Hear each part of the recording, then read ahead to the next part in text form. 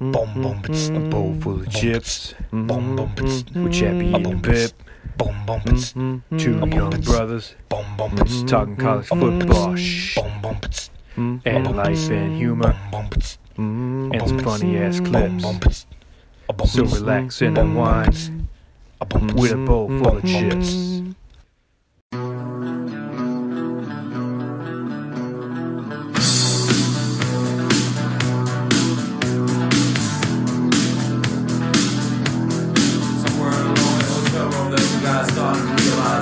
Hey, college football fans. How the heck are ya?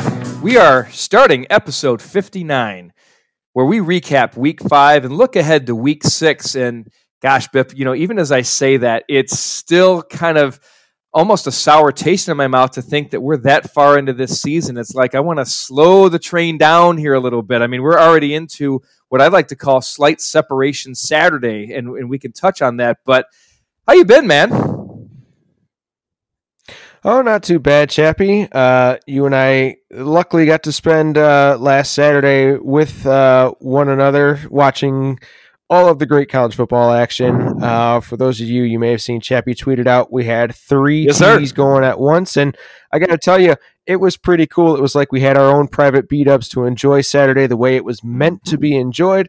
And it's going to be difficult going back to one TV at a time this weekend, but I know. Well, I'm still going to try and hook up my 2, maybe a third, depending on how ambitious I get.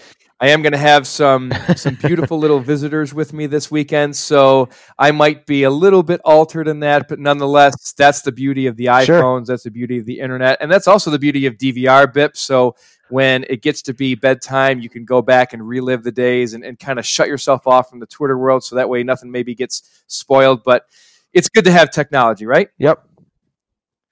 So here on A Bowl Full of Chips, we are college football's increasingly relevant national podcast, and we love to bring football closer because college football is our passion, and delivering the deepest and most insightful analysis to you is our mission, and we do it with pride. I am your co-host, Choo Choo Chappie, and with me is my co-host that's delicious like French toast, Bip. Bip, I want to thank you again for taking time out from your great life to spend with me and the TVs, and maybe a little bit of beverage in college football Saturday this last weekend, brother. Absolutely. Got to do it again for sure sometime soon. And we want to thank you guys for joining us each week and listening. You're always welcome, and we want to welcome you to rate and review our show wherever you can. Tell us what you think, and tell the college football world what they can get by joining the party. Hit us up on Twitter, too. I am at champion_lit. And I am at BFC. You can also visit our show's Twitter page on @BowlFullOfChips, where we post our website with a number of resources and information aimed at quenching your college football thirst. You can also find links to our previous podcasts, but then again, if you subscribe, you can get them anyway. Hint, hint. So contact us, if you will, at bowlfullofchips@gmail.com. We really like the insight and bits of information that you guys provide us in the Twitter world and the emails and the DMs that you send us. So continue to keep us well informed, and we'll return favor. And we hope to keep in tune with the insights and analysis that helps inform and entertain you. So, Bip, week 5 is in the books, and we each have some of our thoughts. So let me start off, and I'm going to hit to a team that is near and dear to your heart, the Notre Dame Fighting Irish, who took on a pretty good going into the game Virginia team, but a team that we talked about, I still needed to see something out of them, and this was going to be their first real test. And I got to say, I was a little bit nervous for you going into that game in the first half anyway, but Notre Dame completely put that to bed in the second half. And what I learned was that Notre Dame's defense is very good, especially kind of limiting Bryce Perkins. They were popping him left and right. And also, I was happy for Irish fans to see that run game came alive. So Virginia came in, I believe, with like the 7th best rush defense in the country. And Tony Jones, essentially their second or even third string running back, depending on who you talk to and how you look at it, came out with 139 yards rushing, 3 touchdowns. I think he came into the game, I don't know if he had 1 or maybe not even any, but he had 3 in the game against the Wahoos, a team that was notably good at stopping the run, Bip. So that's one thing that I learned about your Irish this Saturday. Yeah, and speaking of that Notre Dame defense, that pass rush showed up in a big way, and that was one of the points I wanted to touch upon as well.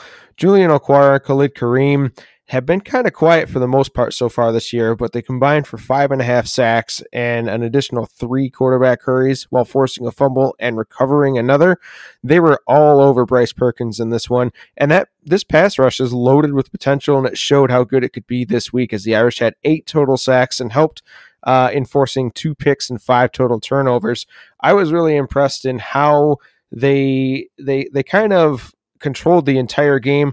Like you mentioned, that running game really came alive. Tony Jones averaged 7.3 yards per carry.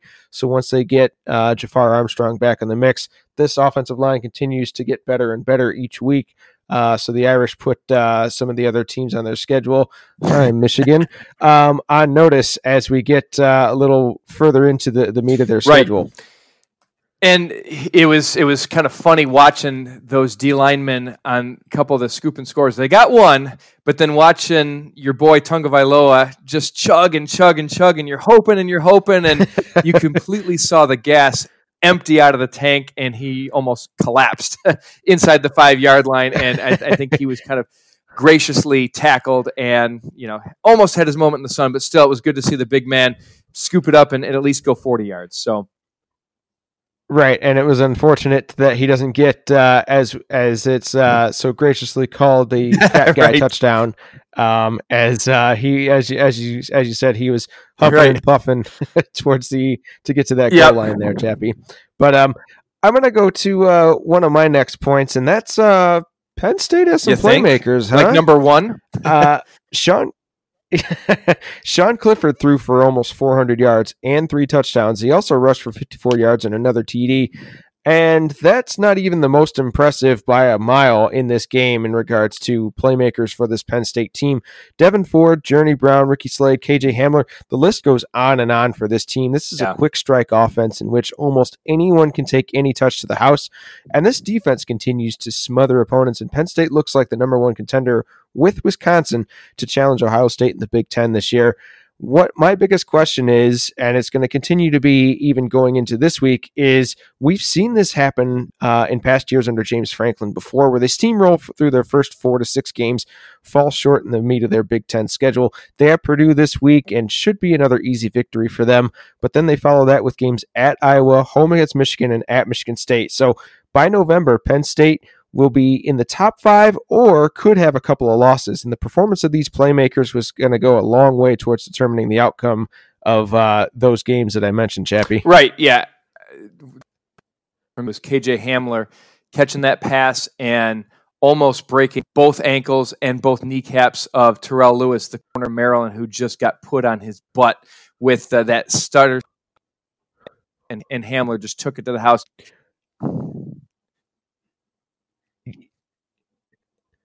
It's almost as if it was like a highlight of watching a Tecmo Bowl game from back in the day where he was just zigzagging all the way down the field, making guys miss. Yeah. Right. And you kind of saw that coming. Like, I was waiting for the nearest defender. I'm like, who's it going to be? Who's it going to be? I'm like, oh, dude, you're on national TV. You're about to get embarrassed. Oh, yep, there you go. And he's on his rear. Exactly. And Hamlin's in the end zone. And, you and I were talking about this on Saturday, is how did the University of Michigan, the greatest recruiting program in college football, how did they let him get to Happy Valley? He's from Pontiac, Michigan. I know that his measurables may not have been the best coming out of high school, but if you watch that dude run, how can you not put a scholarship offer on the table? And maybe Michigan did. I honestly didn't follow it too closely, but you would assume that looking at him now, Michigan's not maybe pushing him further, but I digress. So yeah, I don't remember exactly what his status was as far as stars or how highly touted he was, but definitely seems like someone that slipped through the cracks from the folks in Ann Arbor for sure. Yeah, and I want to say, and Penn State fans and recruiting gurus would probably be quick to jump all over me. I want to say he was only about a 3-star, maybe like a fringe service you look at, but I don't remember him being one of those guys that they say, oh, this was a huge get for about Justin Shorter and Jahan Dotson, but not really KJ Hamler until he burst on the scene last year against Ohio State when he took that slant and outran those 5-star DBs from Ohio State to house, 90 yards or something like that. So speaking of playmakers, Oklahoma State. Now, this was a game where we kind of we're wondering, this was a show me game. Was it going to be the Cowboys who were going to show up at home after suffering a close loss on the road against Texas? Or was it going to be a game where Kansas State proved that they were for real? They came into the game undefeated, ranked 24th. You and I both picked the Pokes in that one, but Chuba Hubbard, how about this guy? And anybody who's got him on their fantasy college football team is probably cashing in pretty good. 25 rushes, 296 yards, 2 touchdowns. I mean, the dude was just going off. And this was not a mediocre Kansas State defense coming into the game. They were ranked as one of the top defenses, not just in the Big 12, but we're talking maybe top 40 in the country, and he put him to shame. Another guy that we love to watch on the offensive side of the ball, Tyron Smoochie Wallace, 8 receptions, 145 yards. Didn't find the end zone, but really didn't need to. Right.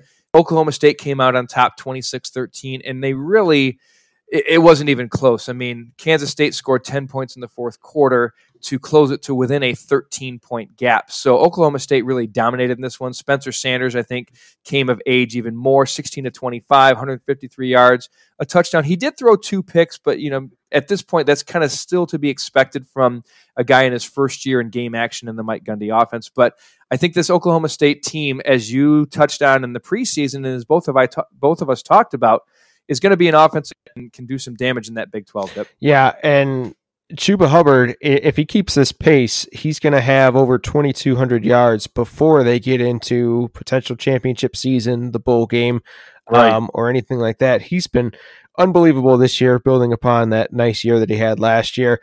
Now, my question from this game is, I've been kind of high on Oklahoma State, but where's Kansas State go from this game? Now, they're 3-1.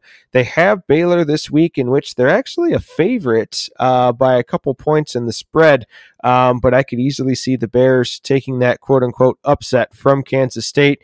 And then they get into even more of the Big 12 schedule. Curious to see what Coach Kleiman or Kleeman has his Wildcats coming into this game with, because this is a very dangerous Oklahoma State offense in which 3-0 can turn into 3-2 in no time, and the folks in Manhattan will have their bubble burst sooner than what they're hoping for. Yeah, so I'm curious to see the bounce back. Do they come back? Even if they play close in a loss, how close is it? I mean, I think we're really going to see the measure of the character of this team.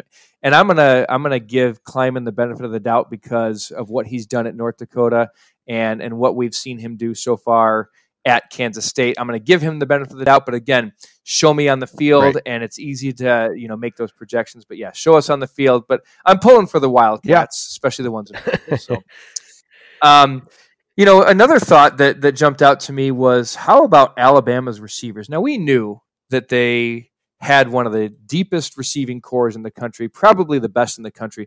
But it seems like every week these guys are trading off stat killing, right? So you have Jerry Jeudy one week, Henry Ruggs III another week. You have Devontae Smith this past weekend. 1, not 2, not 3, not 4, 5 touchdowns this past weekend. 5 receiving touchdowns. Right. It was an Alabama record.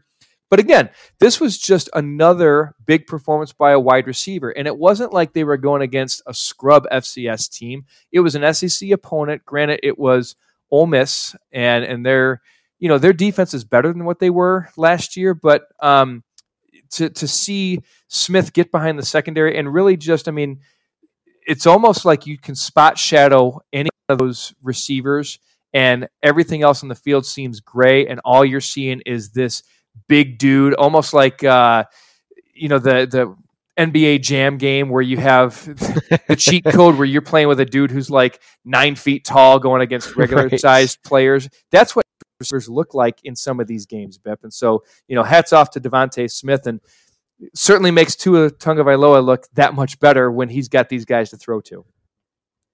Yeah, and this is all without mentioning that Jalen Waddle has 197 yards receiving, no touchdowns yet after his outstanding true freshman season last year.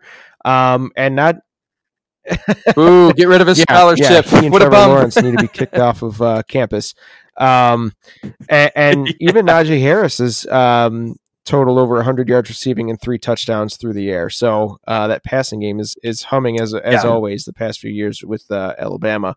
Now, speaking of Trevor, do you smell any Steve Sarkisian influence in that offense, Bip? I mean, all these passing yards and not the traditional Alabama grind it out and beat you down like Wisconsin typically does. No, you got Steve Sarkisian who's airing it out all over the place in his audition for his next head coaching job next year. And speaking of Trevor Lawrence, Clemson got their scare out of the way, Chappie, it seems like. Now, almost every team has one of these kinds of games every year. This year, it happened to be that Clemson beats North Carolina by only a point, in which North Carolina could have tied the game up, but went for 2 at the very end to go for the W instead of the tie, and what would almost seemingly be the inevitable loss in overtime. So kudos to Mac Brown in trying to step on the jugular there. But the important thing for Clemson is that they came out on top. Trevor Lawrence still isn't lighting the world on fire, but again, he will be fine towards the end of the season, especially as they get into championship and playoff season, should Clemson stay unscathed. And another thing coming out of this game, Isaiah Simmons, he collected another 2.5 tackles for loss, 1 sack, 10 total tackles, and a pass defended. He continues to be one of the top 3 defensive players in the country, in my opinion. Guys all over the field, unbelievable athlete playing linebacker, and continues to be the leader of that defense for Clemson. And as you look at the remaining schedule for Clemson, they got to bye. Then they're hosting Florida State. So their next game after getting that scare against North Carolina, look out, Willie Taggart, especially if you can't play a second half. They're at Louisville, home against Boston College, home against Wofford, at NC State, who got beat down by West Virginia, who we'll talk about in our previews here in just a minute. And then I'm most intrigued to see them play Wake Forest on November 16th. Now, I'm hoping that the Demon Deacons can go into that game at worst with 1 loss. Hopefully they're undefeated, because that would be a really fun matchup to watch. Even if Clemson ends up beating the tar out of them, it would still be a good lead up and build up into that game, especially for Dave Clawson and that Wake Forest program. And then they've got to bye, and they play at South Carolina, who is starting to be a little bit of a sinking ship this season. Not because they're not a good team, but just because of that tough schedule. They're getting beaten up by injuries. So, yeah, I'm not worried about Clemson. I don't think anybody else should be either. And again, if you come to me and say, who else would you rather have at quarterback? If you take away Tua Tagovailoa, would I rather have anybody else at quarterback than Trevor Lawrence, despite his number of interceptions? Hell no. I would still take number 16. And I think I'd still take him over Tua at this point, given what I've seen over the past year and a half. So I think this might be just a slow start. Be careful what you wish for, Clemson haters, because this could be a very dangerous stretch of 6 games with number 16 after a bye week and after kind of collecting his mechanics and improving a little bit. So. Yeah. All right. Well, let's get into week 6, man. Yeah. We've got some pretty good matchups. Now, more ranked opponents facing head-to-head this week than we've seen collectively in the last couple of weeks. Like I said at the beginning of the show, possibly slight shakedown Saturday. So we're going to start on Friday night, a little AAC action. Number 18, UCF Golden Knights, still kind of stinging from their slip-away loss against Pitt a couple of weeks ago, taking on the Cincinnati Bearcats out at Nippert Stadium. So still one of my favorite stadiums to pronounce. The line here, last I checked anyway, was UCF giving 3.5 points to Cincy. So a very narrow margin of point total here. So I kind of look at it as, UCF being the favorite. Why are they the favorite? Well, number one, their defense is playing really, really well this year. And you could chalk it up maybe to the fact that their level of competition has not been completely at the top of the scheme that, a lot of the UCF haters are pointing out. But, believe it or not, it's their defense that has really been shining for them this year and allowing that offense to have an even bigger luster. They're 8th in pass efficiency defense, 25th in defensive yards per play given up, 42nd in scoring defense. They're also very good in the turnover margin, whereas Cincinnati has not been. Cincy's giving the ball away almost twice per game, and UCF is doing a good job of taking the ball away. So that's going to lead into UCF's favor. I think Dylan Gabriel has done a really good job kind of putting to bed any questions of, what's the quarterback situation going to be like. We talked about it before. I just love seeing a left-handed quarterback throw the football. It just seems so pure and so, I don't know, something beautiful about that. Obviously, they have an explosive offense. They force you to play catch me if you can, and if you get down 2 scores, they've got you, and that's really UCF football right there. Cincinnati, their chance to win this game, they've got to get to the quarterback. They're 26th in the NCAA in sacks, which is obviously something good to see, but it's going to be difficult to get to Dillon Gabriel. 1, because he's out of the shotgun. 2, because it's a catch, set, throw type offense, and they've got a lot of speed, not just at receiver, but more so in the backfield. Guys like Adrian Killins, Greg McCrae, even Otis Anderson, all 3 guys are averaging nearly 7 yards a carry or better. Cincinnati, the other thing that they might have going for them is that experience at quarterback in Desmond Ridder. He's used to playing in front of a bigger situation. He went down to the bounce house in Orlando last year. They got beat up soundly for all intents and purposes, but if he can come back and start to kind of command the ship a little bit better, this is a quietly good 3-1 Cincinnati team, but this is their opportunity to show how good they are against a UCF program that, again, is really looking to make up some lost movement when they slipped in the polls. And playing in front of a rocking crowd at Nippert Stadium is certainly going to be a help to Cincinnati.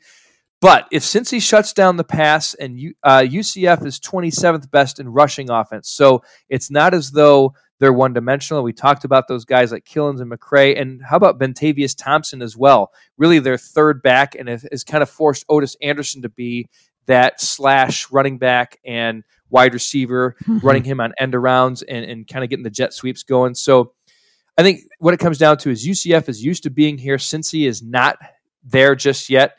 I like this game to be pretty close to the first, second, and part of the third, but I see UCF pulling away at the end. Give me the Knights to cover and win 41-24, a 17-point victory over the Bearcats on Friday night, Bip. Yeah, I'm leaning the same way. Dillon Gabriel has looked good as of late and just got off of a mud stomping of UConn, but then again, who hasn't? What really impresses me with that offense are the skill players that you mentioned: McCrae, Killins, Gabriel Davis. They represent one of the most dynamic set of skill position players in the country, and Davis is on pace for some unbelievable numbers. He's averaging 20 yards per catch, 8 touchdowns already receiving. So keep an eye out for him to have a big game again. After Cincy's 42-0 loss to Ohio State, they've kind of rolled each of their opponents that they played since then, and they'll look to use this game to springboard them back into the top 25. That backfield duo that they have of Michael Warren and Tavian Thomas has played pretty well, and that defense has worn down some of their opponents. Alec Pierce, someone to keep an eye out for, receiver for Cincinnati. He's averaging 19.8 yards per catch. I like both of these offenses as they're kind of powerful, but I like UCF's, despite their sometimes shaky quarterback play, a little bit better. Yeah. Since he plays sound defense, but UCF really gets after their opponents defensively. The Knights have 9 guys with at least 2 tackles for loss, and that secondary really affects the passing game. Neville Clark, Richie Grant, and Aaron Robinson have combined for 18 passes defended already, and they've combined to pick off 2 passes. I think this UCF defense is great at using that defense to swing or build the momentum in the game to get the ball back to that offense. And we know that that's a quick hit scoring kind of offense that can turn the momentum or build upon the momentum very quickly in the game. I think Cincy keeps this game as close as any other team in the conference against UCF, but I think UCF is too much in this one. I like the Knights 34-23, easily covering that spread. Yeah, and while we're on the topic of the AAC, don't sleep on the Temple Owls. They are kind of starting to show in that conference that they're someone to reckon with. In addition to everybody's darling right now, SMU, who's starting off 5-0. Again, they're still a team that's got to show me a little bit of something. They really haven't played anybody yet, but the teams that they have played, they've won in impressive fashion. They put a good old stomping on USF at USF in a game that may have decided Charlie Strong's fate, depending on how the rest of the season goes. But yeah, you and I both like Anthony Russo, quarterback from Temple, and while he's been a little shaky in regards to turnovers, he's a gamer and someone that I'd love to have with the ball in his hands when it comes down to it in crunch time. Yep, and Isaiah Wright as well. I think he's going to be one of those guys who's going to be a name in the NFL for special teams and being that kind of scat type receiver who can just make plays happen in open space. I really like watching that dude too. Yeah, So, and again to clarify, the non last chance you Isaiah Wright, the exactly, guy yeah. that keeps his head clean. Yeah, the guy who is so- in front of bars and not behind them. So yeah. So going into my first game, Chappie, I have the Auburn Tigers taking on the Florida Gators in Gainesville, and Auburn comes into this one as a 3-point favorite. And I think Auburn is a little underrated in my opinion. And the reason why I say that is they beat Oregon in the opener with a freshman quarterback and have never really been in jeopardy of a loss since that game. They handled Texas A&M and the Aggies. And the Aggies made that one close only at the very end of the game. right. They throttled Mississippi State, and they've been one of the best teams in the country at running the ball and at stopping the run. Two of the biggest indicators of how good your football team is, but they still seem to be on the outside looking in when it comes to the talking about the elite teams in the country right now. Right. Tre'Tavious Whitlow keeps getting better and better, and Bo Nix was incredibly efficient against the Bulldogs last week. Seth Williams has emerged as a true threat at wide receiver and building upon his impressive freshman season from last year. And offensively, we know the Tigers live and die along that defensive line, which might be the best in the country. That secondary, though, ranks 72nd in passing yards allowed per game, but a lot of those have occurred in the second half when they've been protecting a decent lead. My biggest question with the secondary is when they'll begin to start affecting the balls in the air, as they only have one pick and not a whole lot of passes defended. They will be tested by this very talented group of receivers that Florida possesses and a quarterback in Kyle Trask that has seemed to have gotten better each week. On the other side, the Gators look like they have themselves, as I mentioned, a pretty good quarterback. Granted, he's played against Kentucky, Tennessee, and Towson. Tennessee actually ranks 28th in the country in passing D, and Kyle Trask has completed 77% of his passes thus far with a 5-2 touchdown to interception ratio. His top four receivers are as good as any top four receivers in the country, and Kyle Pitts has emerged as a dangerous weapon at tight end. The Gators do need to lean on their passing game, however, as they haven't been able to get much of a ground game going into this year. LaMichael Pirines disappointed me. He's averaging only 3.7 yards per carry.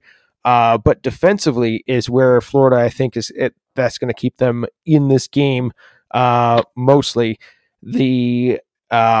They've been really disruptive this year. Jonathan Greenard, Jeremiah Moon, Jabari Zuniga have combined for 15 tackles for loss and 9 sacks, and they really get after opposing quarterbacks and into disrupt in the backfield. Something to look out for. Auburn's only forced 5 turnovers compared to Florida, who's forced 13 this year. So how do turnovers play a role in this game, especially in such a hostile environment as the Swamp? This Gator defense has 2 shutouts, and they've allowed half as many points as Auburn thus far. However, the Tigers have had the tougher schedule. So to me, this one comes down to quarterback play. I think whichever quarterback can play more fundamentally sound than the other will be the quarterback that comes out on top. I like the veteran Trask, even though he doesn't have a ton of playing experience, over Bo Nix, especially when considering how often this Gator defense can get into the backfield and cause havoc plays. I like the Gators to death roll this one 24-20 with a slight upset over the visiting Auburn Tigers. Jackie. Very interesting. Yep. So Auburn, my notes here. What do they got to do to win this game? Even though they're a 3-point favorite, get to the quarterback. You've got to disrupt Kyle Trask. Like you said, 77% completion means that he's seeing the field really well. He's locking in on his reads. And I don't mean locking in as he's seeing one guy, meaning he's seeing and understanding where he's got to get the football to. And it probably is because he hasn't really faced too much pressure in his face. That's going to change against Auburn. Florida has had trouble protecting the quarterback. Against Towson, an FCS team, they gave up, I think, 3 sacks. And that was in the first half against Towson. So that's not good numbers against a team like that. So the offensive protections has got to be a little bit better. But nonetheless, it doesn't seem like it's been affecting Trask too much. He's got 5 touchdowns, and he's hitting those. Also for Auburn, you got to use your backs and offensive line to wear down that Florida front, and then be just good enough in the passing game. Make it to where, like you've done so far, things have been easy and things have been manageable for Bo Nix. He's definitely a talent. He's a good athlete, but you don't want to put the entire game on his shoulders like you alluded to. I think if it gets to that situation where Bo Nix has to win the game, I think I'm going to favor the Gators D over the inexperienced number 10 for Auburn. Now, for Florida, Trask has to show the nation that he is a number 1 quarterback. He's looked good so far, but we'll have to do this week without much help from that run game. They're 111th in rushing yards per game. Like you mentioned, P. Ryan's been a disappointment. Dameon Pierce hasn't provided too much more on top of that. They're going to have to make it, so they're 111th against or running the football. Auburn's 17th best in stopping the run. So this is going to be a situation where, again, it's going to come down to Trask. And he's got to use those receivers. I like their size, and they've got similar athleticism compared to Auburn's defensive backs. Now, Auburn's got some pretty good athletes in the secondary, but like you said, they haven't really been putting up earth-shattering lockdown numbers, and Florida's offensive group has. I really like what I've seen from Pitts recently. I saw a list of potential Mackey Award candidates for nation's top tight end, and Pitts' name was left off. I think that's 4 or 5 weeks coming up, especially going against the competition that he's going to be seeing. I think that Florida and their fans need to welcome this freshman quarterback to the Swamp in the right way. So Auburn's been good so far, and I agree with you that they might be a little bit under the radar. I think now the nation knows about them, and that could be a little bit to their detriment. I think that we're going to see a little bit of exhaustion and attrition from that tough schedule that they played. Florida is gaining confidence once again and have a good coaching staff. I mean, both of them do, but I'm going to side a slight edge to Dan Mullen and Todd Grantham on the defensive side for Florida over Gus Malzahn and Kevin Steele, the defensive coordinator for the Tigers. I think Auburn cools down a bit here, and Florida's passing game ends up being the difference. I also like your 4-point difference with the Gators coming out on top. I say 27-23 Florida in this one. So we'll switch back to and go north again to Big Ten country. We've got 2 Big Ten games I want to look at. First one, out in Ann Arbor, A-squared, the number 19 ranked Michigan Wolverines, who many have written off after poor performance 2 weeks ago against Wisconsin, and then, beating Rutgers like everybody else in the Poor Sisters have done. Taking on the 14th ranked Iowa Hawkeyes. Now, this Iowa team is a team that this week has to show me that they are worthy of being mentioned as the 3rd or 4th best team in the Big Ten, and certainly going against Michigan, who others would consider as the 3rd or 4th best team in the Big Ten. This is going to be that battle for number 3 behind Ohio State and Wisconsin thus far in the season. So starting off with Michigan, who they're a 5.5-point favorite, which I was a little bit surprised at that the line was that wide. I thought it would be a little bit closer. And honestly, I thought that Iowa might have a slight 1 point or 1.5 edge going into this game. Michigan's got to get that passing game going. They need Shea Patterson to be the Patterson that they thought that they got when they fought the NCAA and got him eligible when he transferred over from Ole Miss a season ago. This is going to be their best chance to try and beat that secondary. Iowa has had some big plays given up in the secondary. I know that they're thin back there and they're maturing, but the problem for Michigan is there really hasn't been a true wide receiver threat that's emerged. Ronnie Bell has been their top receiver. Donovan Peoples-Jones is still coming back from a slight injury. Nico Collins has shown flashes, but it's been Ronnie Bell that's been the one that's been making the plays. And I think that, he still is not that home run threat that Michigan fans are hoping to see on the outside. The run game has been a little bit stagnant. I mean, you look at Michigan's numbers offensively, 83rd in rush offense in terms of rushing yards per game. That is just not a Michigan team. And I think a big part of that is a limited and somewhat suspect offensive line, which looked like one of the Big Ten's better units coming into the season. Now, I know that they've had an injury or two up front, but nonetheless, again, you go back to the point I made earlier, Michigan, it's recruiting. This is a program that's supposed to be a blue blood. They're not playing like it right now. They had a nice looking win against Rutgers, but Iowa is maybe the 3rd best team in this conference. So let's look at the Hawkeyes. What do they need to do? They have to get that run game continuing to go. Michigan is not getting good play out of their D-line just yet, and Iowa has actually been running the ball better than I expected. Coming into this game, the Hawkeyes are the 9th best rushing team in terms of rush yards per game, and they're getting it from a multiple group of players, headed by Torin Young, who I think is their most talented running back, but Mekhi Sargent is a good number 2 option and kind of spells him in that backfield. And what that's doing is that's setting up a very effective play-action game with Nate Stanley, their senior quarterback who's in his 3rd year as the starter in Iowa City, and he's hitting those underrated receivers, guys like Amir Smith-Barset, Brandon Smith, and then Oliver Martin recently. The Michigan transfer has been stepping up, Nico Reganey. And, it hasn't been their tight ends this year. It's been more play from the outside guys, which is nice to see if you're a Hawkeye fan. I think also the key for Iowa is going to be the defense against Michigan's run game. They're 9th best at stopping the run, against Michigan being 83rd in running the ball. So if Iowa can continue to shut down that Michigan run game, and trust me, Bip, they're going to be ready for that boot play, which Rutgers unfathomably couldn't stop the 7 or 8 times that they ran it against the Scarlet Knights last week. And I was a little bit surprised. Recently let go Chris Ash, Right. who I was kind of sorry to see. I really do like the guy as a coach and as a person, but they had no game plan to stop that bootleg play. And it was surprising to me because their rush game only had, I think, like 140 some yards running the ball. So it wasn't like they were running it down Rutgers' throats, but nonetheless, Patterson, and then even when Joe Milton got in the game in garbage time, he was giving fits to that outside play. So Iowa's not going to be fooled by that. What it comes down to for me, I've learned this lesson: when in doubt, choose Iowa.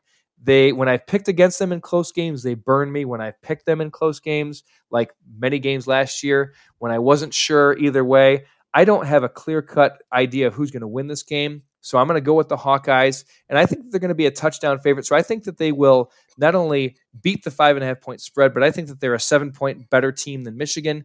Give me Iowa 28-21 in the big house and continuing to make the faces longer on Wolverine fans, Bip. Yep, and going back to the spread in this game, I think Michigan started off as a 7-point favorite to start things off, and now it's down to... I don't get that. Yeah, I don't understand it either. I think that, like you mentioned, this is a statement game for each team. Iowa to figure out if they're amongst the top 4 in the Big Ten on either side of the conference. On either side of the conference. Michigan to make sure that they're still in the potential playoff hunt and Big Ten race. Going into this game, it's not one that I would touch because, like you mentioned, Michigan hasn't looked great so far, but I kind of have some questions about Iowa as well, just because they haven't had the greatest of competition outside of Iowa State. But that game was even one of those to where Iowa didn't look overly impressive. It just seemed like Iowa State looked similar to how they did against Baylor in the first half. So going into this one, we know that Iowa going to Iowa. They got solid quarterback play. They limit mistakes. They give great running back production. And all 3 of their top backs have recorded at least 200 yards rushing and averaged at least 5.5 yards per carry. The defense has done a great job of limiting points. However, outside of Iowa State, as I mentioned, they haven't faced a very powerful offense. So we'll see if this Michigan offense, which also hasn't put up a ton of points themselves, but has a lot of talent, we'll see who wins between those two, the Iowa defense or the Michigan offense. What continues to surprise me this year so far is how Iowa hasn't recorded a ton of turnovers or tackles for loss. They've been pretty sound tackling. They're 105th in the nation in sacks. I mean, exactly. Looking at their stat line right now, there's not one player on this defense that has more than one sack. They've got 5 total sacks. I mean, you're talking about a guy like AJ Epinesa, and I know that you and I talked about that was maybe going to be a concern coming into this year.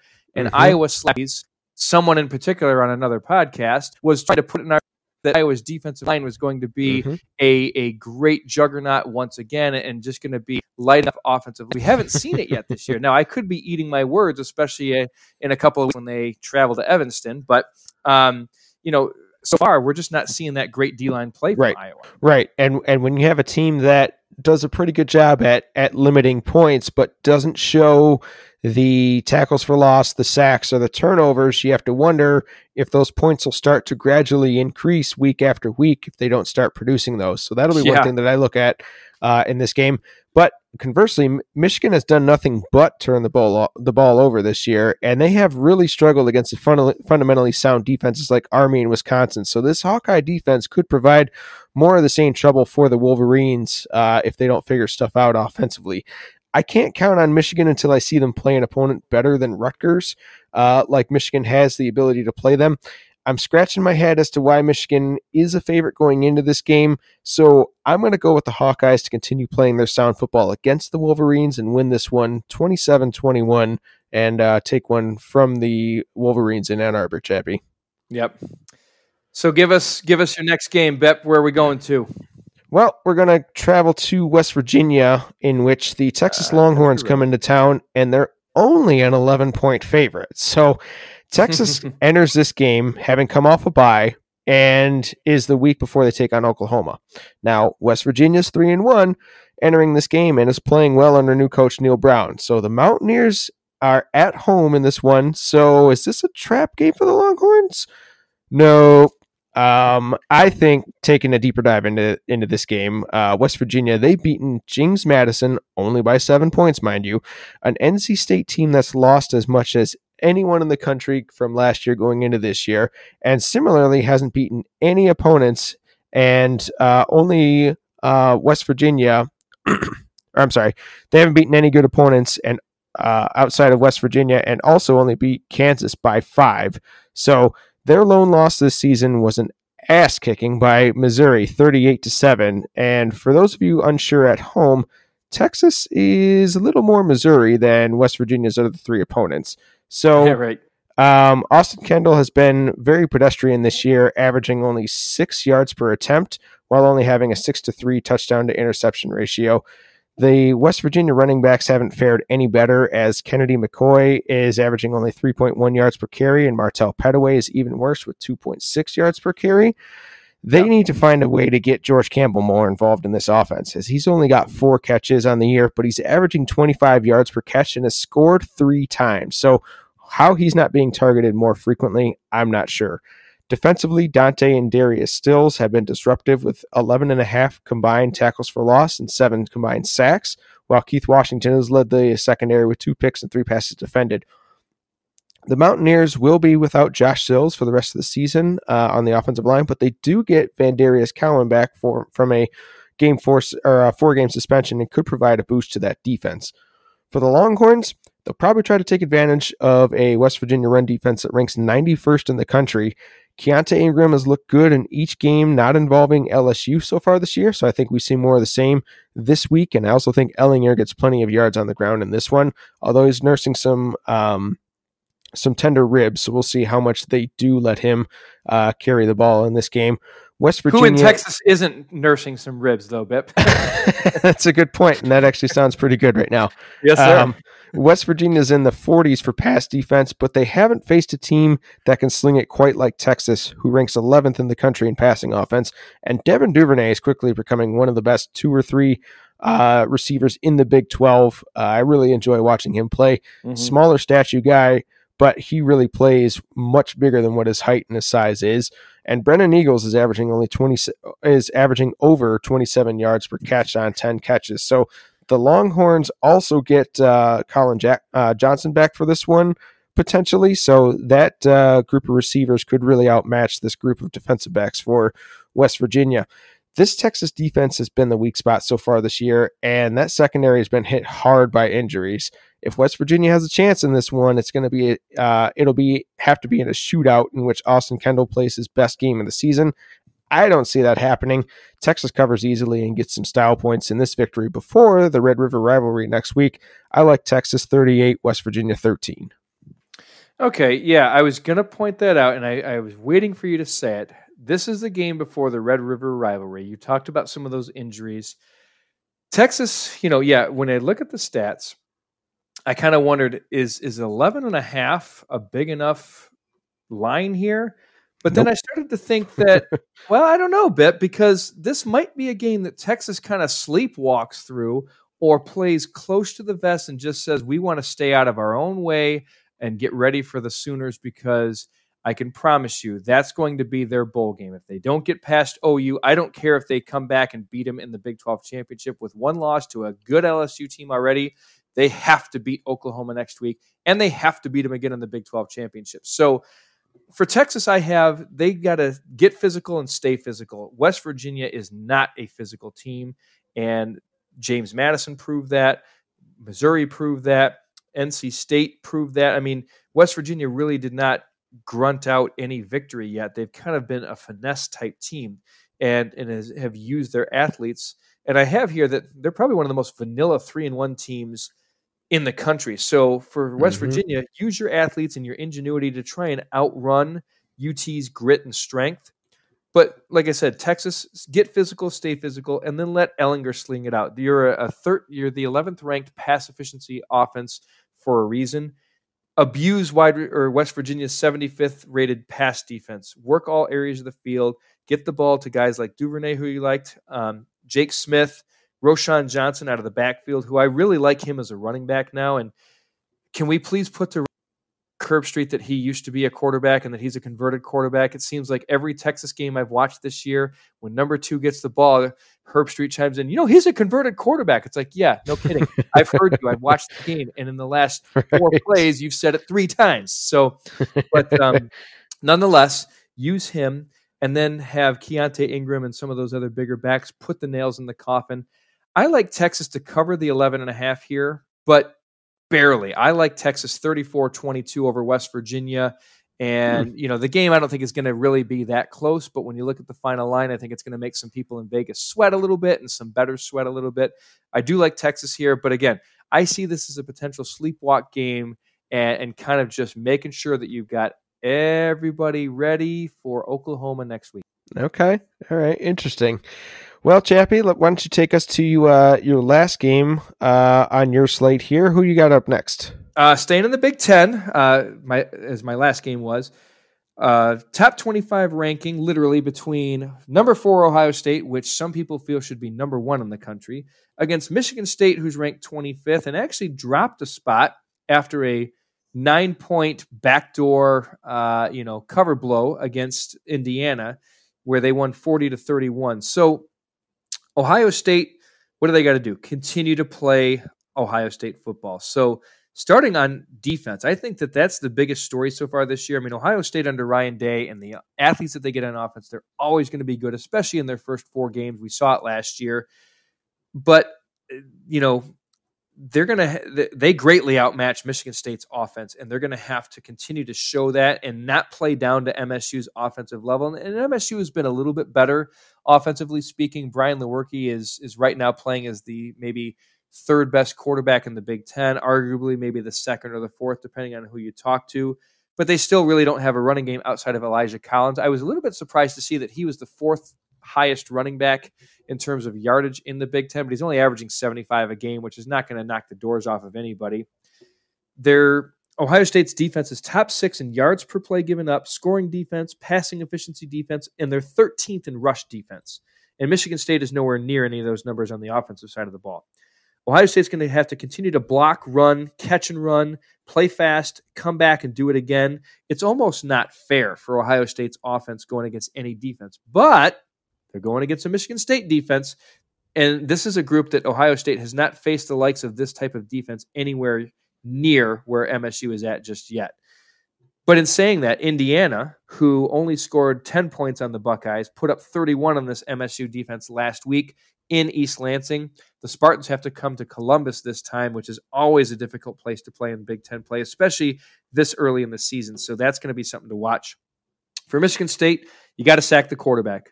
They're 22nd nationally in sacks, led by our guy Kenny Willekes and the Panasiuk brothers, and even Raekwon Williams is getting into the backfield more frequently than he did last year. Joe Bacci is really the leader and the glue that holds that defense together. Justin Fields could get rattled if MSU finds their way to him early, because the offensive line for the Buckeyes is only 80th in sack protection. So even though Fields hasn't really been brought down too much this year, he's been getting pressured a little bit because that offensive line is more of a run blocking offense than they are a pass protection offense. But that's where the Buckeyes may try to get their backs and their receivers wide and use some misdirection and try and use MSU's strength inside as a liability against them. And we know that if Ohio State can get to green, they're very, very dangerous. Now, some people are saying, well, this could be maybe a look-ahead game. This could be a game that catches the Buckeyes. But go back to last year. This is a team that's on a mission, and they're out to prove that there will not be another Purdue.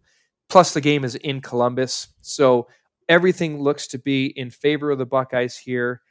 They're a 20.5-point favorite over Michigan State. So some may look at that number and say, well, I'm going to take the points there because Michigan State's defense seems to be a lot better than giving up a 21-point spread. but still, I like the Buckeyes to win at 34-15. Give me Michigan State to cover the 20.5, but barely. So Buckeyes squeak out a 19-point victory. I don't think they score as much, but I think the game is a lot wider of a margin than that 34-15 score that I predict. Sure. Well, yeah. So from this past Saturday, ass kicking doesn't begin to describe that Nebraska-Ohio State game. 38-0 by the end of the first half. And that Husker offense and defense had zero answers for the Buckeyes. Right. And Chappie, you and I talked about this. What a terrible pick for game day to go to that to be on hand. I felt bad for Husker game. Fans, yeah. So Adrian Martinez was limited to 47 passing yards, and each Buckeye that carried the ball averaged at least 6 yards per carry. I don't think the Buckeyes will come close to being as efficient offensively against this MSU defense as they were against Nebraska, but they totaled 17 tackles for loss against the Huskers. Yeah. That is a stat that I think could rear its head against Sparty. Ohio State is averaging 10.4 tackles for loss per game. Michigan State's only allowing 4.2 tackles for loss per game, but this Ohio State defense is a completely different animal. Brian Lewerke has thrown 6 touchdowns and 0 interceptions in his last 2 games, but completed only 53% of his passes in doing so. He was also only sacked twice in those 2 games combined, so I think that more pressure gets to him much more frequently against Ohio State, and I think we see him make more mistakes, and if he doesn't improve his completion percentage and start moving the ball a little more down the field, then that's going to spell trouble for this Michigan State offense. Michigan State limits the Buckeyes to their lowest point total of the season, I think, this year, but there's no way there's no way that they lose by more than 20 points in this game. Because remember, last year they lost 26-6, but that was a game in which Brian Lewerke and Rocky Lombardi both tried to outdo each other as the worst quarterback performance in the Big Ten last year, as they both completed under 40% of their passes. And Michigan State's running backs combined for 5 yards against Ohio State last year. I think they get better offensive production this year. I think that defense is better this year than it was last year, but Ohio State still wins this game comfortably. Give me the points in a Buckeye victory. Ohio State 37, Michigan State 20. But like you said, I think this game is not going to be as close as that 17 points that I predict, and Ohio State walks through this one against Michigan State. Very good. You want to take us out to Eugene and talk about your Oregon Ducks and our final pick of the week, Bip? Yes, sir. So Cal comes into this game, and they're 17.5-point underdogs at Oregon, coming fresh off a loss that almost knocked them out of the top 25, or may have. I guess it did. Yep. So they come in unranked. Okay. Yep. So Cal is coming off that only loss of their season to a good Arizona State team, and Cal had been playing with fire all season long with their close wins and finally got burned. More discouraging for the Golden Bears is the fact that quarterback Chase Garbers was lost in the game with a shoulder injury and should be out for a while. And even worse is Devin Modster looked completely lost, and this Cal offense could be even worse than it was before. Garbers was no world beater, but he moved the Cal offense when it needed to. Modster finished the game 5 of 14 for only 23 yards and a pick. Yikes. So this Cal defense is very good, but it's going to be really tough for them to overcome that loss. That unless Modster makes leaps and bounds improvement from the Arizona State game, they could struggle even more to score some points in this game. The Bears will need to slow down this Oregon offense by giving them a steady diet of Christopher Brown and Marcel Dancy on the ground and hope to play mistake-free football. Defensively, they have the secondary to stop this Oregon passing attack, but Oregon's trio of running backs should be effective in this game. Cal ranks only 68th in the country in stopping the run, but Evan Weaver and Kuani Dang continue to tackle anything in their way. Evan Weaver leads the country in tackles by 19 total tackles. He's 19 tackles ahead of second place, and Dang is just outside the top 20. So those two should be busy in this one, should Oregon continue to pound the ball with their running game. For Oregon, surprisingly, their defense has been more impressive than their offense so far this year, as they rank 7th in the country in defensive efficiency. Javon Holland and Thomas Graham have been the playmakers in the secondary that many thought that they would be. They rank 7th in points per game defensively and 26th in rushing yards per game. This could spell bad news for Cal, given their offensive woes, especially without Garbers. On offense, we know about Justin Herbert, and for the Duck fans, they might be hoping this game doesn't come down to the fourth quarter with him at the helm, because Chappie, you and I have said multiple times how we don't trust him necessarily with the ball in his hands if it comes down to it in the last 2 minutes. Yeah. But his receivers have shown up this year. Jacob Breeland has 5 touchdown catches, and 9 different Ducks have caught a touchdown pass already this year, which is an impressive stat. And they should be getting Micah Pittman and Juwan Johnson back in the mix, as well, as both have missed the first 4 games so far this year due to various injuries. So similar to the Michigan State game, I don't like any spread involving Cal losing by more than 2 touchdowns. That said, I don't see anywhere the Bears take this game on the road. I think the Ducks win easily, but barely miss the cover in this one. I like Oregon 27-10. Interesting. I talked about this last week, and I said, okay, Cal against Arizona State is kind of similar to Maryland after their first 2 games. Very impressive, but it was a show-me game. And Cal showed me that they could play good. They could play well, but to lose at home to an Arizona State team the way that they did, and I know that losing Garbers was a big hit, especially when you saw what Modster Mash came in and didn't. But, I actually like Oregon a lot bigger in this one. So, what does Oregon have to do? Pressure Modster and continue to force turnovers in the passing game. Like we touched on, losing Garbers is a really big loss for Cal. I think a lot bigger than most fans would realize, and now they have to go into a noisy Autzen Stadium and play an Oregon team with a chip on their shoulder, hearing from many people, like me, who say that Washington has the best chance to be the Pac-12's representative in the college football playoff, which means that I am still going to put my money on the Huskies beating the Ducks when they match up. I don't know if it's next week or a couple weeks from now, but, I think that's going to give Oregon players and their coaching staff every reason that they can to just bury this Cal team into the ground as best they can. So it's a big point differential. 15.5 point favorites are the Ducks. And I think you saw it as big as what, 17, Bip? 17.5. Okay, 17.5. As of yesterday, I think. Yeah. Okay. So, big, they've got playmakers in offense, and Arizona State made the Cal defense look a little bit vulnerable. And I think the Oregon offense, and I really think it's not even up for debate, is so much better, so much more dangerous than Arizona State's young offensive group. So Cal, what do they have to do?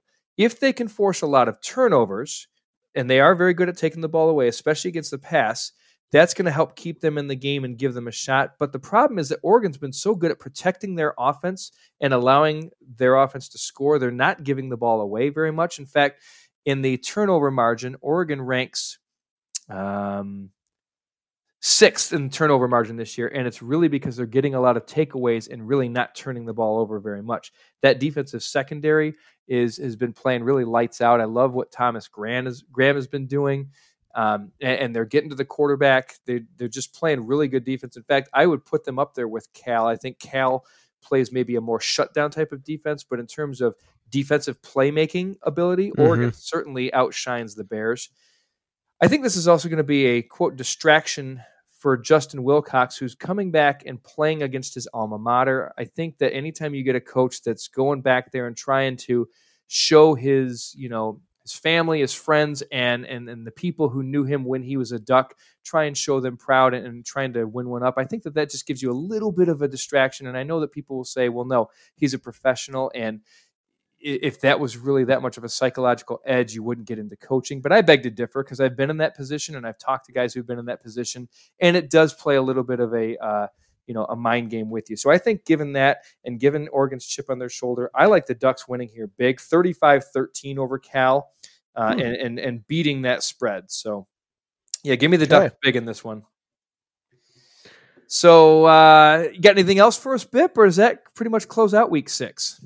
That pretty much closes us out, Chappie. Real quick, got a couple just. Forgot our teams, man. How could I go without talking about the Irish Wildcats? That's right. Well, why don't you talk about your Wildcats first, Chappie? All right. Well, you all can read about what I think about the Northwestern and Nebraska game on Wildcat Report coming out in a couple of days. But I'm going to give you a little teaser here on a bowl full of chips. So This game, these two teams are in very similar situations. It's a must-win team or must-win game for both Nebraska and Northwestern, because a loss is going to put each fan base and each coach in a proverbial hot water. I'm not going to say the hot seat, but Nebraska loses, they fall to 3-3, and that means that Scott Frost is now 7-11 in his first 15 game or first 18 games in Lincoln. Northwestern loses, and it'll be a 1-4 start for Pat Fitzgerald, his worst start ever in his first 5 games in his 14th season as head coach for the Wildcats. The game's in Lincoln, but this is a game where, kind of throw out the stats because they're very similar on both sides.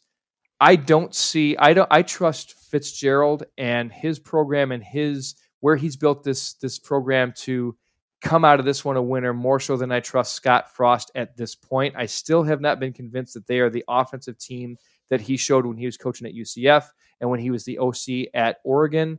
Adrian Martinez has been in a slump this year, 7-5 touchdown to interception ratio. In fact, you look at that, 7 passing touchdowns in 5 games for Nebraska when this is a Scott Frost offense coming in, and in some games they would throw 7 touchdowns in one game. Mm-hmm. I'm a little bit baffled at that. Northwestern's defense is really playing well, and they're getting better by the week.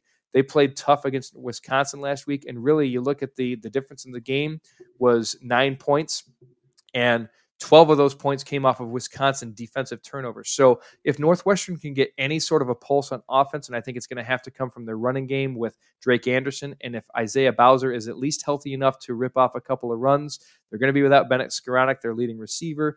But if Hunter Johnson, or I even have alluded to the idea of maybe Aiden Smith gets the start at quarterback because, number one, Johnson was knocked out last week. Is he fully healthy? But number two, I kind of saw a little bit more life and a little bit more spunk with Smith in there at quarterback. So maybe this is the game to at least give him some reps and see where the offense goes. And if not, now Hunter Johnson can come in and maybe play that hero and clear his mind a little bit, which Fitzgerald has been known to do by putting his number one quarterback on the bench, not necessarily maybe to start a game, but at some point in the game, not because of poor performance, but just to allow him to see the game a little bit better and then bring him back in and kind of that bullpen role. So I'm going to take the Wildcats in this one. They are 7-point underdogs. I like them to win by 2, 23-21. And by the way, Bip, 5 of the last 6 games have been decided by a field goal or less in this one. So expect a tight game once again. Okay. And I hate choosing against Pat Fitzgerald, especially at this point in the season. Northwestern kept that game against Wisconsin much closer than folks thought they would. Were it not for the turnovers, especially the ones that led to points for the Badgers, Northwestern really had a shot at knocking off Wisconsin. Nebraska is fresh off being lambasted by the Buckeyes, and they can't possibly play any worse, I wouldn't imagine. The Wildcats also can't play much worse offensively either, and showed some ability to move the ball towards the end of the game last week. But as you mentioned, it's really puzzling as to how Nebraska's passing attack has been as bad as it has. It's looked kind of, like the Northwestern passing attack at times. But with this game being in Nebraska and the Huskers looking to get that taste out of their mouth, I expect them to come out firing. I think they cover the spread, but Northwestern keeps the game within reach all games, similar to how they did against Wisconsin. Unfortunately, I am going to pick the Huskers 24-13 in this one over Northwestern until Northwestern can start to show some semblance of an offense. I just hope to the almighty God that I believe in that this is not a repeat of Nebraska-Michigan State 6-3 snooze fest last season. Please, dear God, can we get some sort of offense going, even if it's anomaly-type numbers from what these teams have been showing so far. Dear God, give us 2 touchdowns for Northwestern. And careful what you wish for, because you might say, okay, you're going to get TCU Cal from the bowl. Well, I at this point, I don't know which is worse. But right. Go to South Bend, Bip. I believe the Irish are playing a well-known defensive coordinator this weekend. Oh, yes. And I've been looking forward to this game ever since Brian Van Gorder was fired as defensive coordinator of Louisville last year and inexplicably hired by Bowling Green to the same position. Poetic justice that the Irish lose Brian Van Gorder from one opponent and still keep him on their schedule around the time that this offense seems to really be catching their stride. You kind of touched upon it earlier, Chappie. Ian Book had a quiet game against Virginia, but Tony Jones had a career high 131 yards, 3 touchdowns, while Cole Kmet and Chase Claypool continue to dominate the targets and should have big games in this one. The Irish defense played with its hair on fire, collecting 13 tackles for loss, forcing 4 fumbles, recovering 3 of them, and picking off 2 passes. I almost never pick a team to cover a spread like this of 45.5 points, but this is a special circumstance. I think the Irish are going to paste that Bowling Green defense, and this Irish defense will suffocate the Falcons' offense. Lucky for Van Gorder that he knows the South Bend area pretty well, because he might not be welcome back on the team bus after this game. I like the Irish to win very big in this one. I'm going to go Notre Dame 60, Bowling Green 13 in this game, Chappie. Okay. I really wish that there was some sort of bet going on to where if Van Gorder keeps the Irish under 60 points, then Brian Kelly has to somehow fasten a disgusting darkened goatee look that Van Gorder likes to rock on his face, and every player on Notre Dame has to wear that for the rest of the season, just as a reminder that you couldn't score 60 on Van Gorder. That would be unbelievable. And then he's also got to do that Van Gorder fist pump that he became so famous for a couple games into the season a few years ago. Yeah, you touched on all the points that I wanted to get to, and I like Notre Dame in this one, 59-7. Bowling Green, they not only are they playing bad defense, but they are almost worse on offense than they are on defense. So points for, they're 130th in the nation. Points against, 130th in the nation. They're 103rd in rush offense, 117th in pass efficiency offense. Then they're 129th in pass efficiency defense, 127th in rush defense. What they do well, and really the only category where Bowling Green might have a little bit of an edge, is Bowling Green is 23rd in sacks committed on the year, whereas Notre Dame is 58th in sacks allowed. So that's the only statistical area where I saw that Bowling Green had any ray of hope, but I don't see it happening in South Bend here. I think that, like we talked about, Van Gorder will once again get exposed and cause people to flood the Bowling Green athletic director with questions of, what the hell were you thinking? Yeah, it's almost as if the owner from the Cleveland Indians on Major League took over Bowling Green and looked for the worst possible talent that she could find to run that defense, and she found it in Brian Van Gorder. Right, exactly. Yes, Rachel Phelps running the athletic department there at Bowling Green. So. Well, that now officially covers week 6 for us, Bip. So, again, to all you listening, that's week 6 from a couple of dudes with big smiles. And we hope your smile is just as big, if not bigger. And speaking of bigger, that's exactly where the stakes are getting as we continue to move further into college football season. So don't get caught in the dark. Make the flip to that podcast in the know, your homeboys and a bowl full of chips. Don't forget to check back in with Bip and I next week as we recount this week's main events, pleasant surprises and suffering shockers. Remember, if you want to be more informed than the other guys, subscribe and follow us here on A Bowl Full of Chips.